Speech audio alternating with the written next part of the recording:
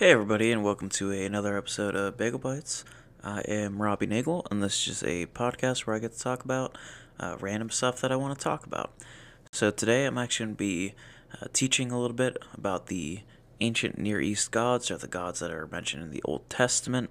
If you don't know this already, the essentially belief of people in the ancient Near East is what's called henotheism.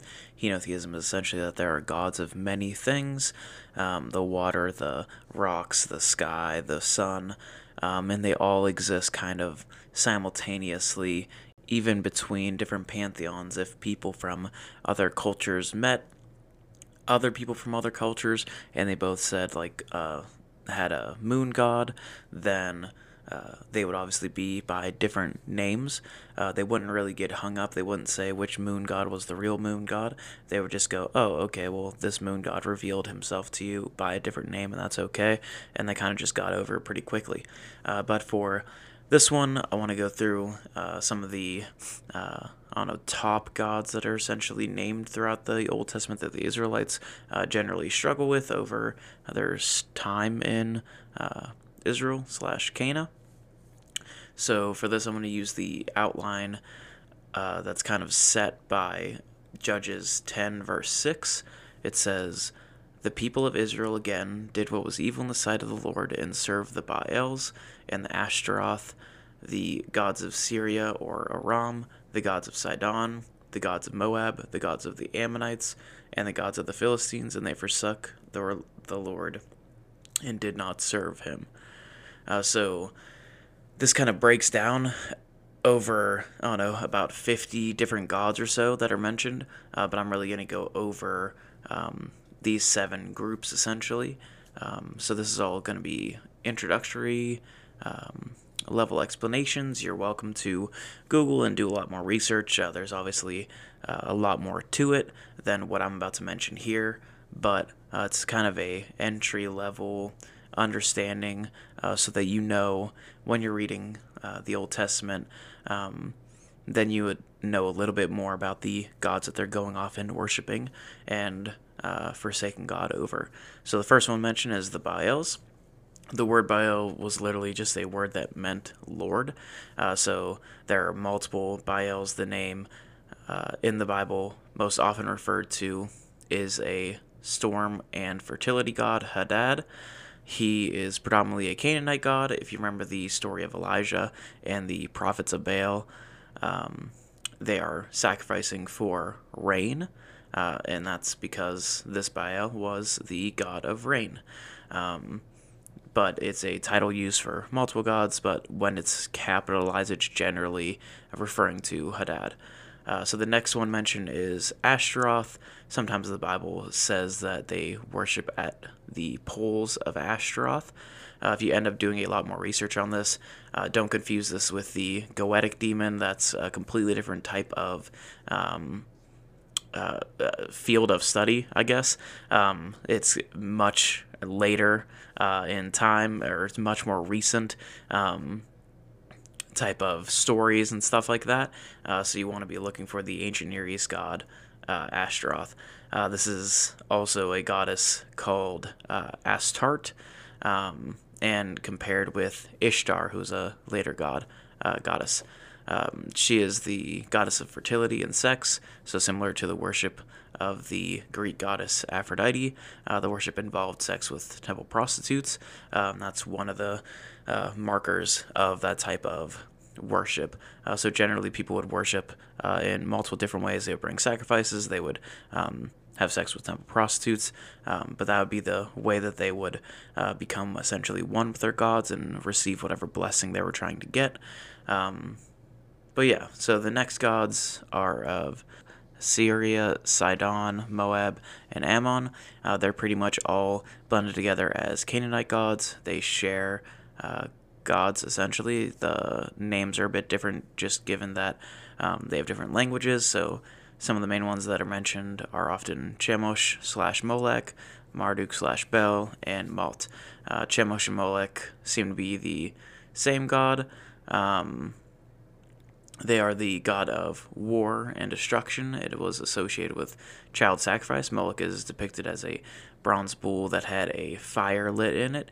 So to appease this god, you would sacrifice a child to the fire.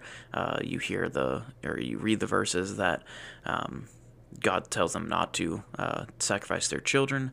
He's referring to this type of worship where they literally sacrifice their child, usually for rain or some type of blessing, crops, but also victory in war, and things like that. So the next group are Bel and Marduk.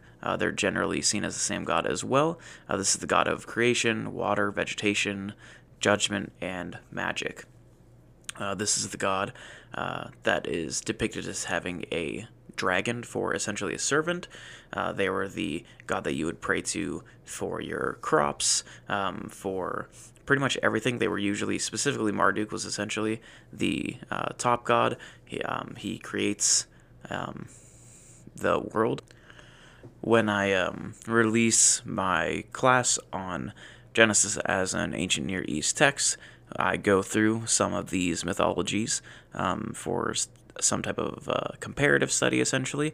You go through how Marduk created and how the Babylonian creation myth is not similar really at all to the one in Genesis, but there are a couple different variables that I discuss, so be on the lookout for that class if you want to learn more about that. I go into it in a lot more depth than I'm going to right now. Anyway, the final god is Mot, or the god of death. So if you know Greek mythology a little better, Mot would be similar to Hades. Mot would end the harvest season. It would symbolically start the fall or winter season, depending on how the calendar fell and stuff like that. But yeah, he was the god of death. That's where the dead went to, essentially. There are a lot more gods. As I mentioned, there's probably about 50 in these different types of pantheons, and it's all a bit more confusing than it probably should be, thanks to a word called a syncretism.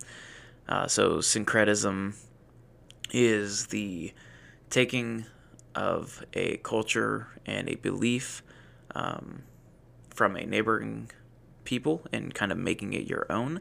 A lot of Canaanite nations do this, whereas in some areas they just happen to worship the same thing. So like the moon is the biggest one, because it's literally something in the sky. They see it every day, so they just figure, there's a god of that.